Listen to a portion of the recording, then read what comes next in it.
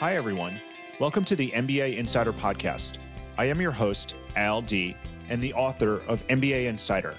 This podcast is for career-driven professionals looking for advice on how to grow their careers by leveraging the skills, experiences, and knowledge gained from an MBA degree. In each episode, I'll give you a look into the business school experience, along with practical tips, career advice, and real-life stories to help professionals grow their careers. Welcome to the MBA Insider Podcast. My name is Al D. I'm the host of the MBA Insider Podcast and the founder of MBAschool.com. Today, I'm excited because I have the pleasure of having Tim Sanders with me. Tim is a VP of Insights at Upwork, but he's also a best-selling author and a keynote speaker. He's the author of 5 books, including the New York Times bestseller, Love is the Killer App, How to Win Business and Influence Friends, and his publications have sold over 1 million copies in print with bestseller status in India, South Korea, Italy, Brazil, and Denmark. Tim is a world-renowned keynote speaker, and when I think about the importance of relationships when it comes to business, Tim's definitely at the top of my list in terms of people who really understand that. And really quickly, as some background, I got Tim's book, Love is the Killer App, when I was in high school, and it fundamentally shaped how I have thought about my approach to building relationships and collaborating with other people. And at this point, I've probably gifted it to about 30 people. So I feel very grateful that Tim's here today to talk to me about how to build relationships in business, particularly for those who are trying to advance their careers. Tim, first and foremost, thank you so much for coming on the podcast. I always love starting with a warm-up question. Growing up, if you think back to being in middle school or high school, what was your favorite class or subject? Debate. Man, Okay. I got to tell you, that debate turned me around as a person and taught me how to be a winner. I joined the debate team my sophomore year. I was living in eastern New Mexico. I went on to win the state championship. I got recruited to go to Odessa Community College. We were the second community college ever to be invited to the national debate tournament. Al, I want you to think of that as the Nerd March Madness. And we actually made it all the way to the Elite Eight and got pounded by Louisville in the quarters. But it was a game-changing experience for me. It gave me the confidence for the rest of my life. But the most important thing about debate, it made me a researcher.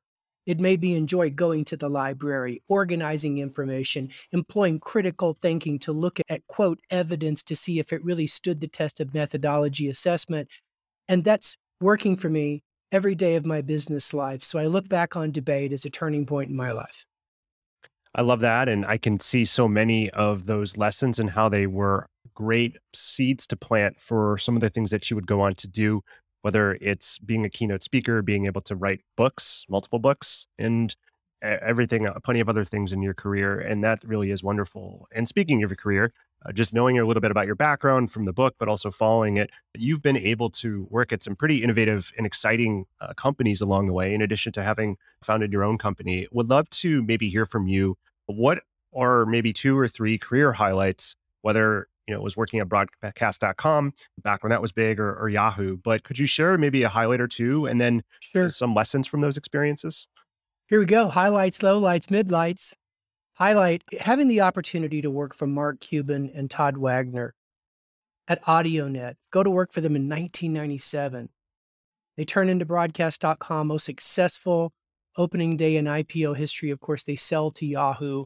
Mark buys a basketball team. I moved to the Silicon Valley, and my career, really took off from there because of the opportunities and as well as the challenges that were put in front of me. I mean, I got to Yahoo just in time for the dot-com crash. I was there like 90 days before the market tanked. And so I got to be part of the Yahoo Preservation Society, if you will, keep that company afloat, which we did.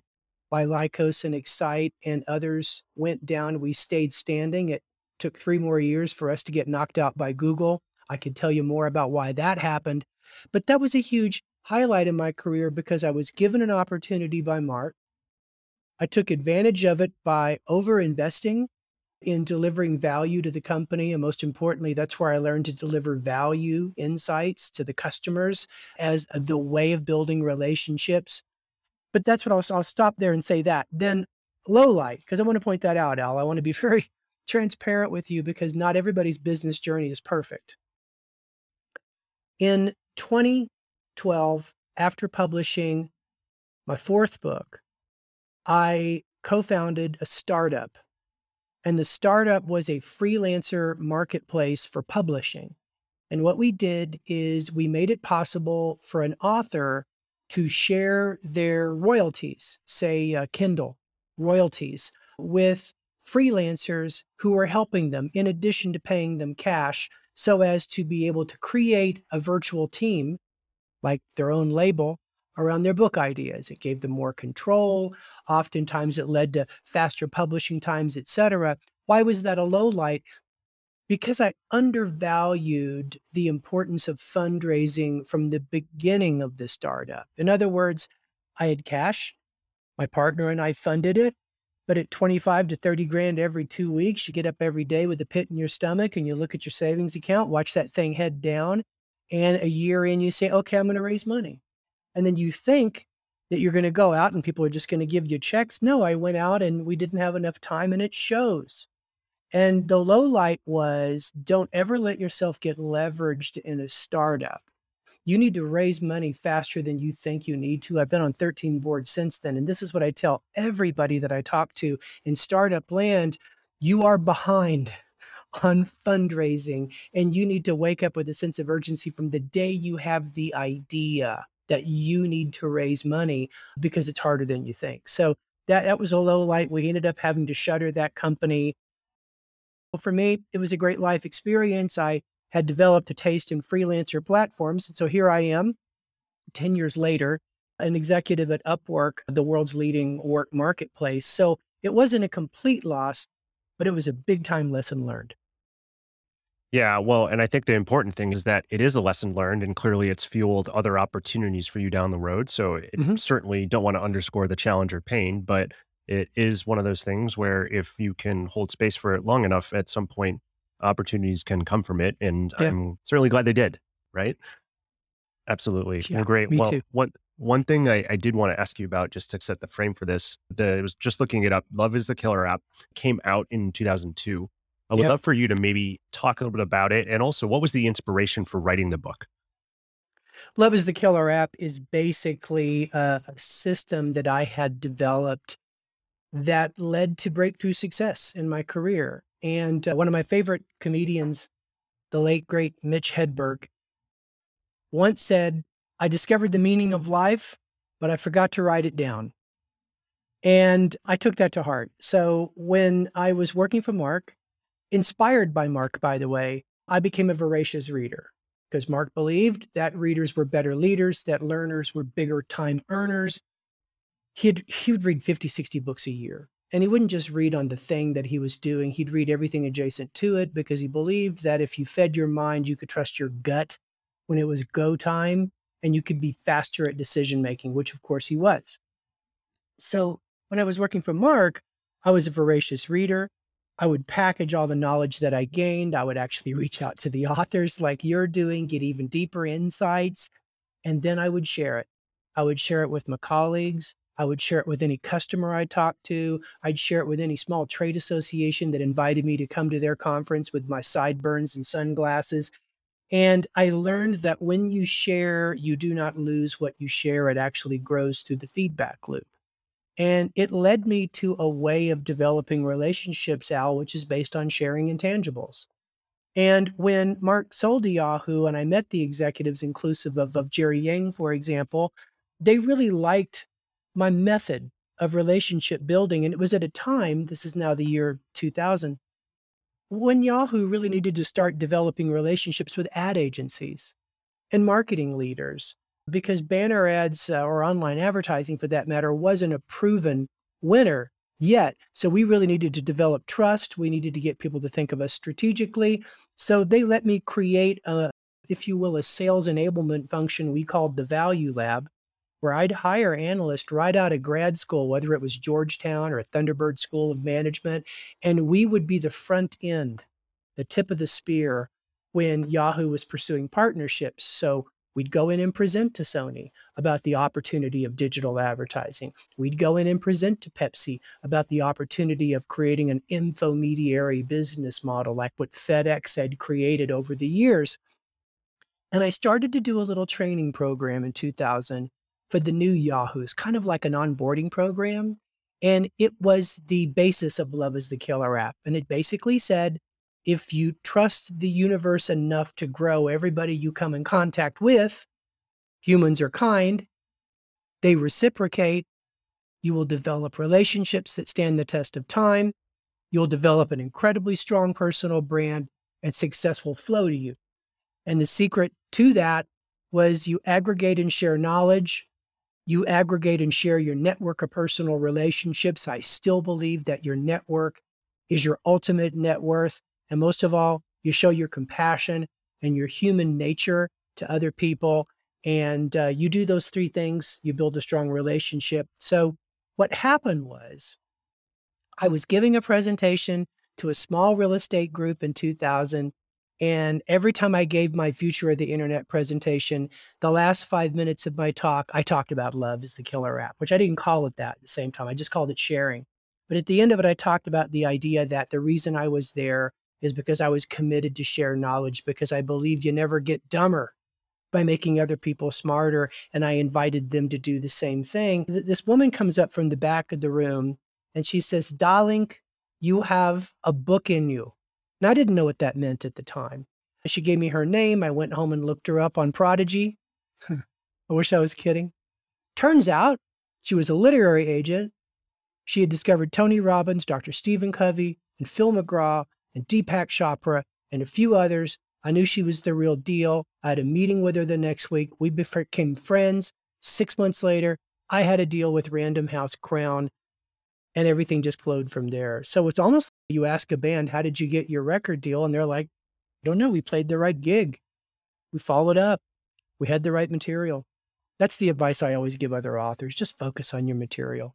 Focus on an insight that matters. Focus on something that you can write that not only adds value, but you're the only person in the world that can write it. You're not just writing it because you think it should be written or it hasn't been written yet. You're writing it because it works in the real world, and you want to share that with other people. Thank you for sharing the story behind that.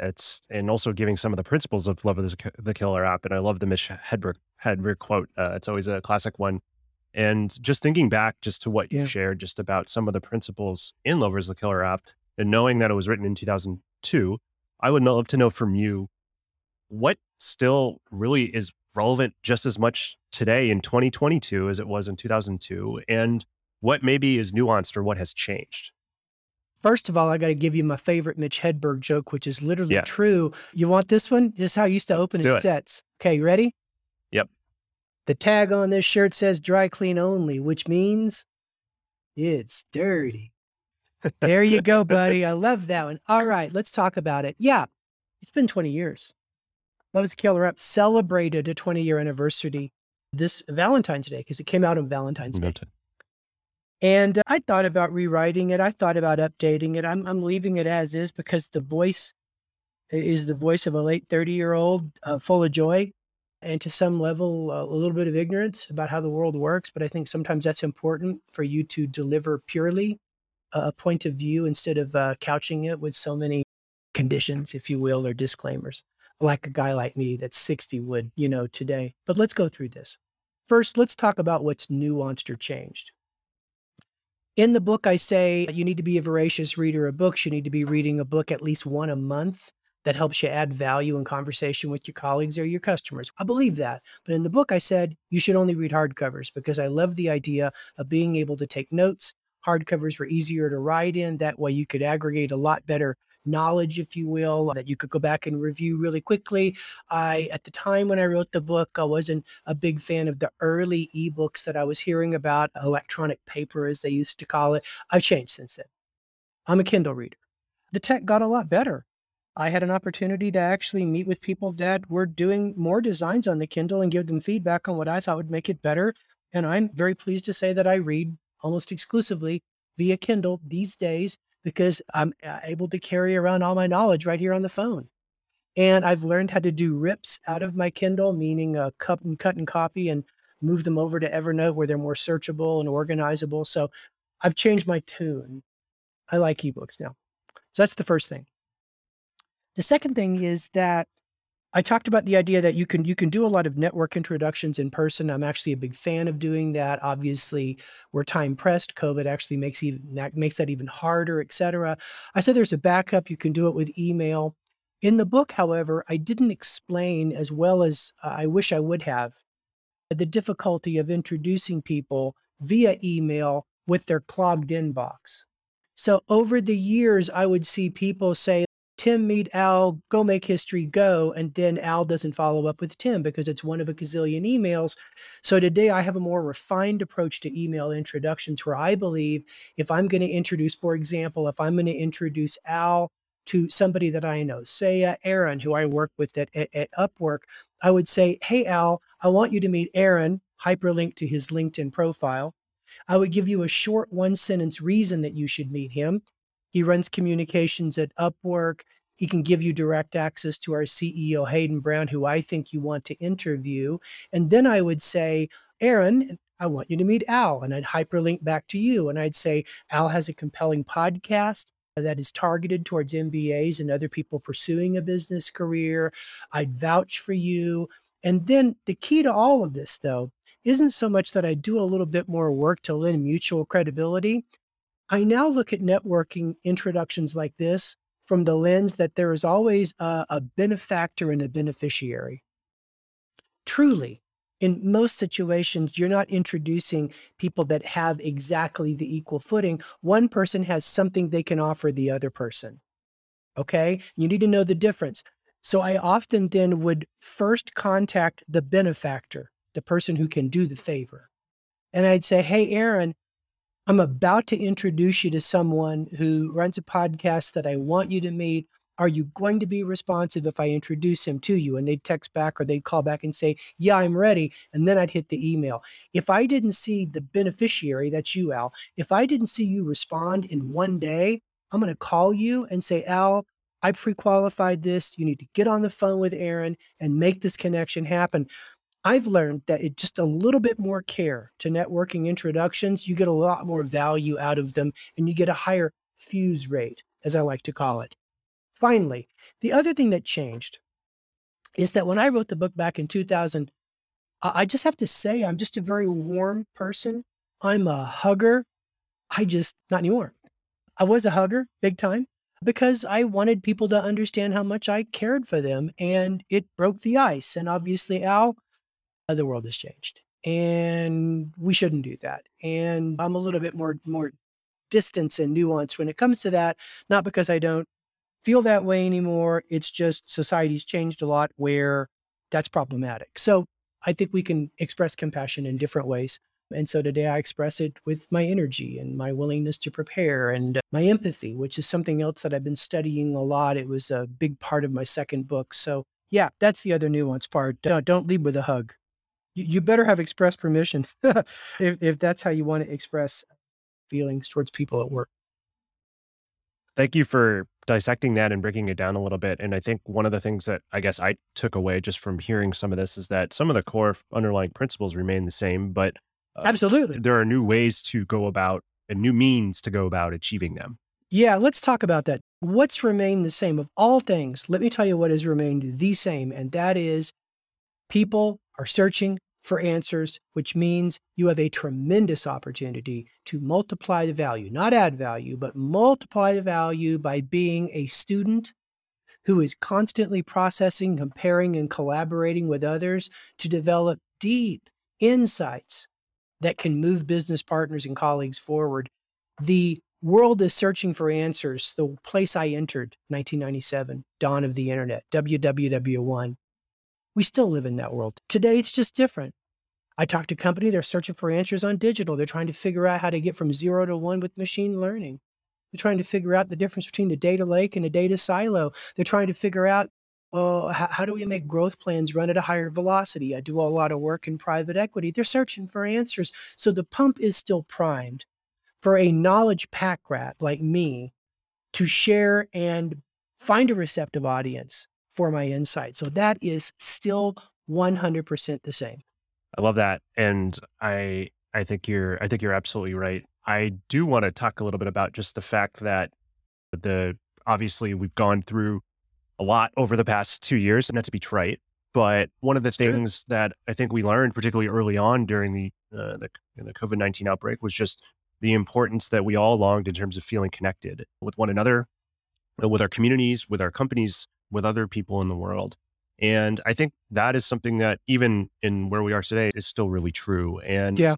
I just would love to just hear just from you, just given the principles of Love is the Killer app and just thinking about, we're still certainly managing through COVID and it still is very much a part of this. But as we move forward, how do those themes of Love is a Killer app and just our desire as humans to be connected interplay with one another? How can we think about that as we think about how we stay connected to our communities, to our companies, for companies to connect to their employees and to connect their employees together? I think we're lonelier Hmm.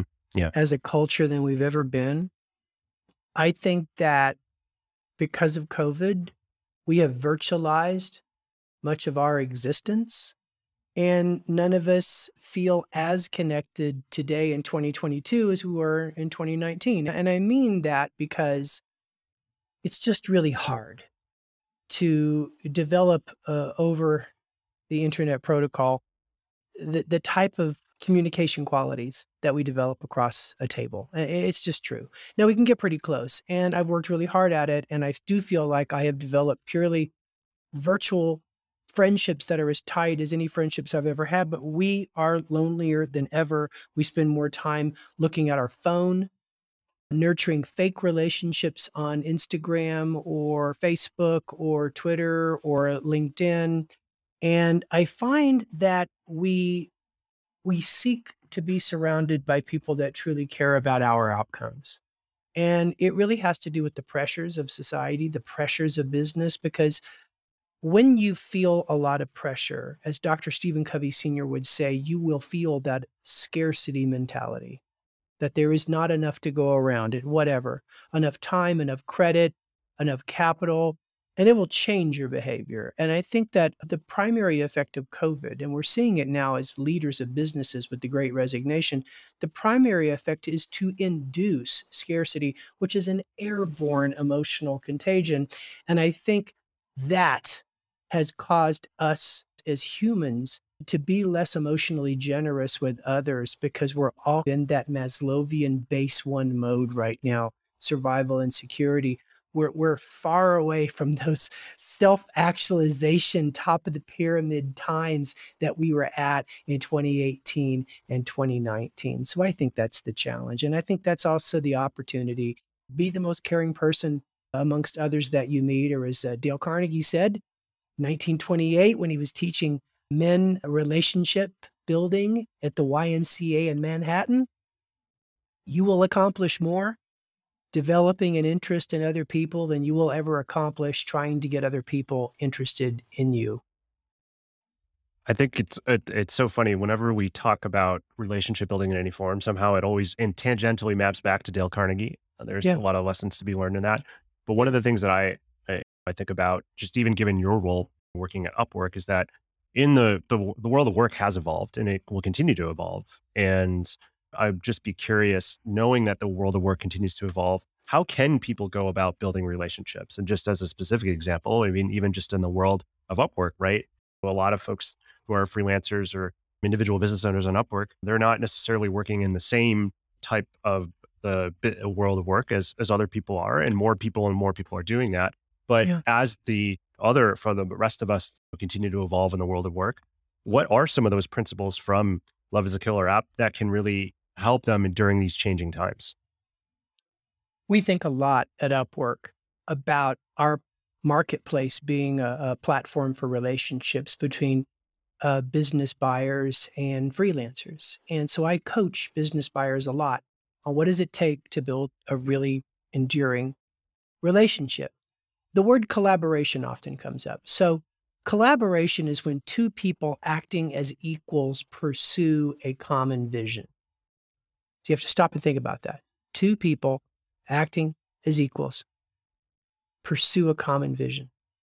So I believe that from a business standpoint, the way to build up relationships with freelancers and contractors and virtual agencies is to trust them enough to treat them as equals and co-create outcomes versus throwing a gig across the table with a timeline and a budget and evaluating them purely on their ability to meet those metrics. Okay. That's not going to build a relationship that's going to drive a transaction.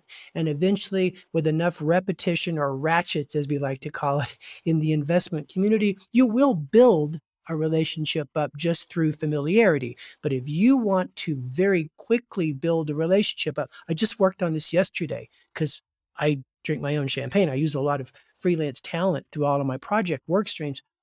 I got on the phone yesterday morning when I was working on a rewrite on some work that a freelancer had turned in, and I decided that they deserved a seat at the table for us to change it, that I should not just unilaterally, quote, fix it like a teacher, but instead we should co-collaborate on what the finished narrative for this particular marketing project should look like. And I could tell by the end of the conversation and during the subsequent day of production that made a real difference to this person in terms of building our relationship, because it showed them a respect and a level of trust that actually connected with their intrinsic motivation. For those of you listening, there's a great book by Dan Pink called Drive, and he talks about the idea that money isn't what motivates people. That's an extrinsic motivation. What motivates people is meaning and a sense of mastery and a sense of purpose. So when you can connect with that in the act of collaboration, treating others as equals, you give them the passion. And I think nothing drives our relationships today better than people that connect with our intrinsic motivation and give us that sense of meaning, that sense of mastery, that sense of purpose. I think that's my number one piece of advice. I think those are really great points. And I think even if you're not working in a freelance setting, what you talked about, particularly around your mindset around collaboration and co-creating outcomes, still very much applies. And I just think about in today's world, none of us work in a silo in and of ourselves for the most part, right? But collaborating with others, cross-functional peers and stakeholders. And so I think a lot of that still very much applies in the traditional kind of corporate setting for that matter.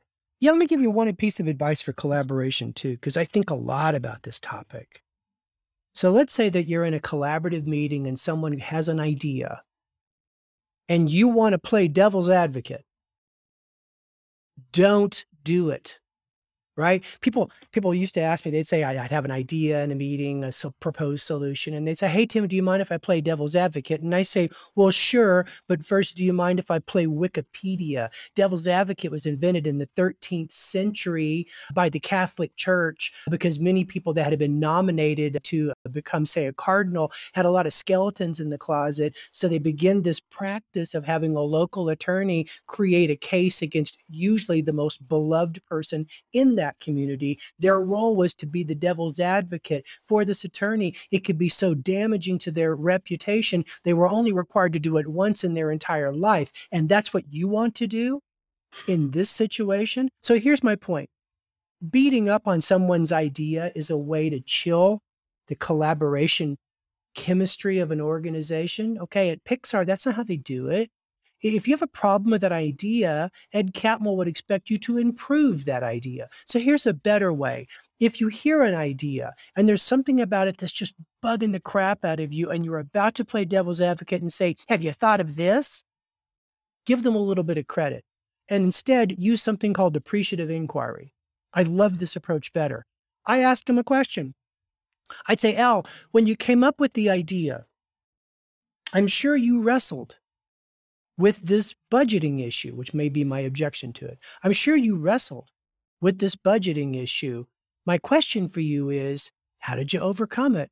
What was the workaround that still brought it to light? And you would be surprised. 8 times out of 10, not scientific, but in general, I've experienced 8 times out of 10. Do you know what they say? They say, I did think about that. And I did think about the fact that we were already cutting a bunch of things and how could we go spend more money? Here was my thinking process. I was thinking that we could partner over here with the sales organization because they have excess budget. We could use that, pay them back with blah, blah, blah, blah. And that's how I overcame it. And then that person cheerfully continues to talk about their idea. That is not how they respond. When you say, I want to play devil's advocate, there's no way in the world we can afford it, you put them on the defensive.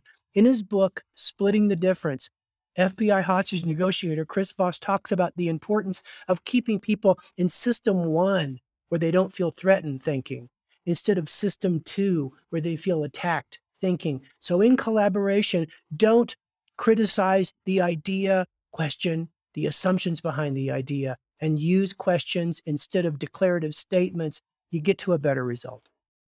I like that approach, and it seems to be much more expansive. I love expansive in terms of thinking about, and to your point, co-creating around this as opposed to looking at it as an adversarial approach. It's like improv, right? Yes, and. Yes, and. You say yes, but it's over, man. The joke is dead. Yeah. One of the things about, or that struck me about Love is a Killer app, particularly within the context of how, at least at the time and even still now, I think people think about approaching things like relationship building and networking, is that it wasn't just about thinking about what you per se want, but rather what you can provide to others, while certainly still having an intention around and knowing what is important to you. Do you think that's a fair assessment? And also just in today's world of work where people are busy, there's multiple priorities going on at any given time. How do you navigate that, knowing that, hey, I got a list of things I need to do. I know I need others, to help me, but I also know that I probably need to give some too. And so how can we maybe think about using some of those principles of Love is a Killer app within fully knowing that, hey, look, like my boss needs me to get this done. And I have all these other things. So let me see, this book's behind me. I can't imagine it wouldn't be. Of course it's behind me. This book. This is The Art of Happiness by His Holiness the Dalai Lama.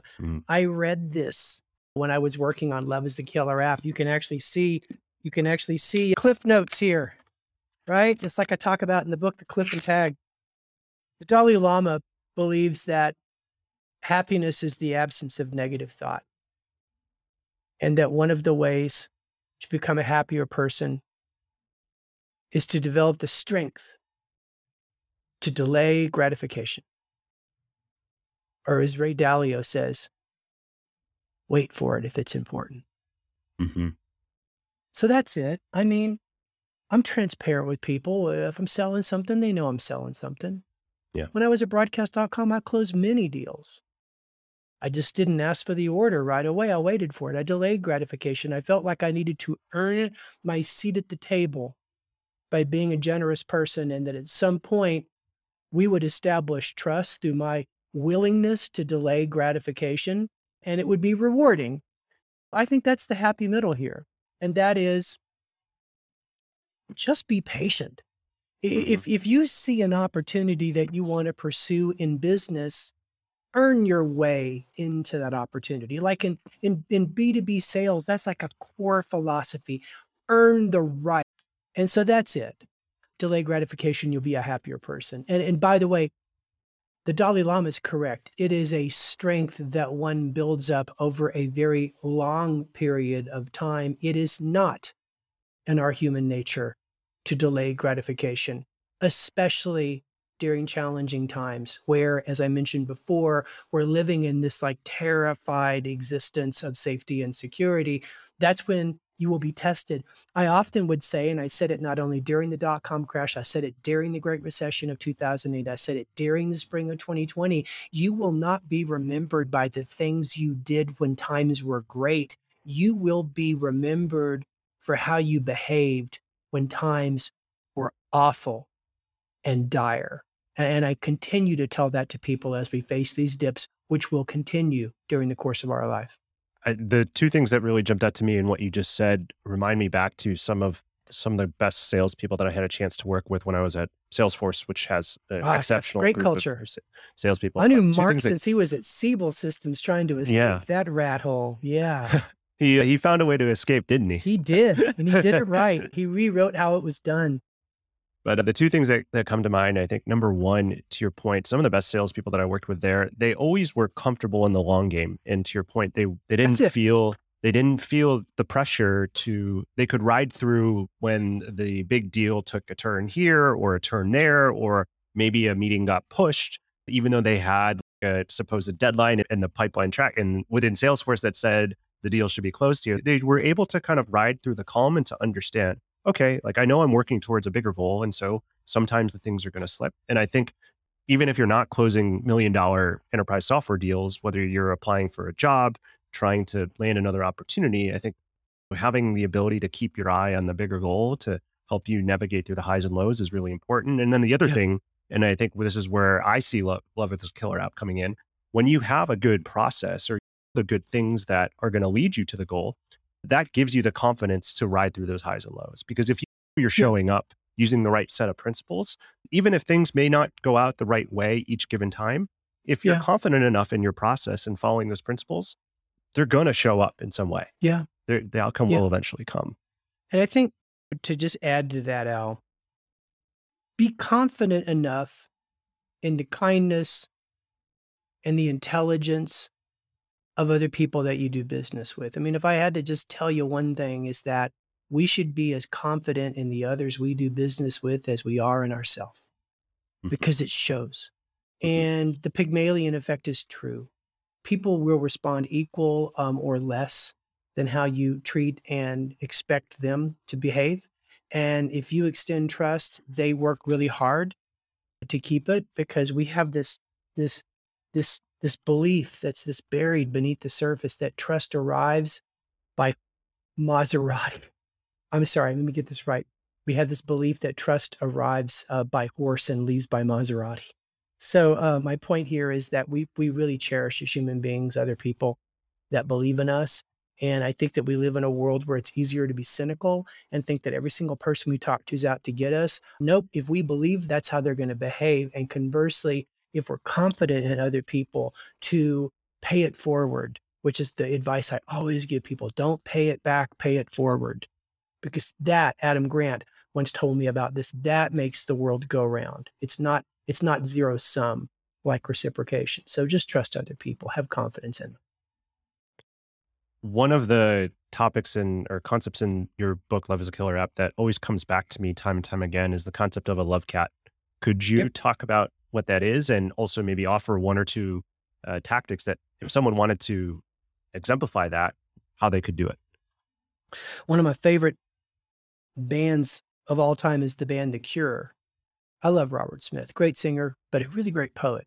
And he wrote this song back in the 80s called Love Cats. And it really packaged up a concept that I had come to see in my business life. The lyric goes like this: we move like cagey tigers, no two can get closer than this. And what it was really about is the idea that there are people in this world who will be incredibly generous and compassionate and humanly connected, but that doesn't mean they're weak. In fact, it's the source of their strength. And I'll never forget when someone was talking to me about Herb Kelleher, founder of Southwest Airlines. This is back before I wrote the book. This is back in the late 90s. They said, oh yeah, he's a tough old love cat. And I thought, man, that's what I want to be. I want to be this winning business person, entrepreneur that gives my way to the top. And that's what I meant. A love cat is a person who aspires to become successful by promoting the success of other people. They can be firm when they need to, but they can be generous where others can't. So that's what I mean by that. And I still believe people should have that as an archetypal persona that they're pursuing, because, to use the Dalai Lama one more time, at the end of your life or your career, you want to be in a position where you can look back on it and enjoy it a second time. And you will do that if you got there the right way. I love that. And I very much have, for me personally, have tried to use the same approach into how I go through life and go through my own relationships and my career. And what a great way to end this conversation. Tim, thank you so much for being here. Absolutely. Very selfishly, this was wonderful for me, and just being able to get to a chance to talk to someone who I've admired and whose work has really made an influence on me. But I would love to know, so I can share with my audience, if people want to know more about you, what you're up to, where can they go to further engage with you or find more information about what is going on in your world? timsanders.com, or just connect with me on LinkedIn. Just search Tim Sanders and Upwork. I'll be your first result. Hi, everyone. LD here, and thank you so much for listening to the MBA Insider Podcast. If you liked what you heard, make sure to head over to Apple Podcasts and to write a review. It will only take 15 seconds. I'd also love to hear what you've been listening to on the podcast and any suggestions you have for how we can improve. Find me on LinkedIn or head over to mbaschooled.com/podcast.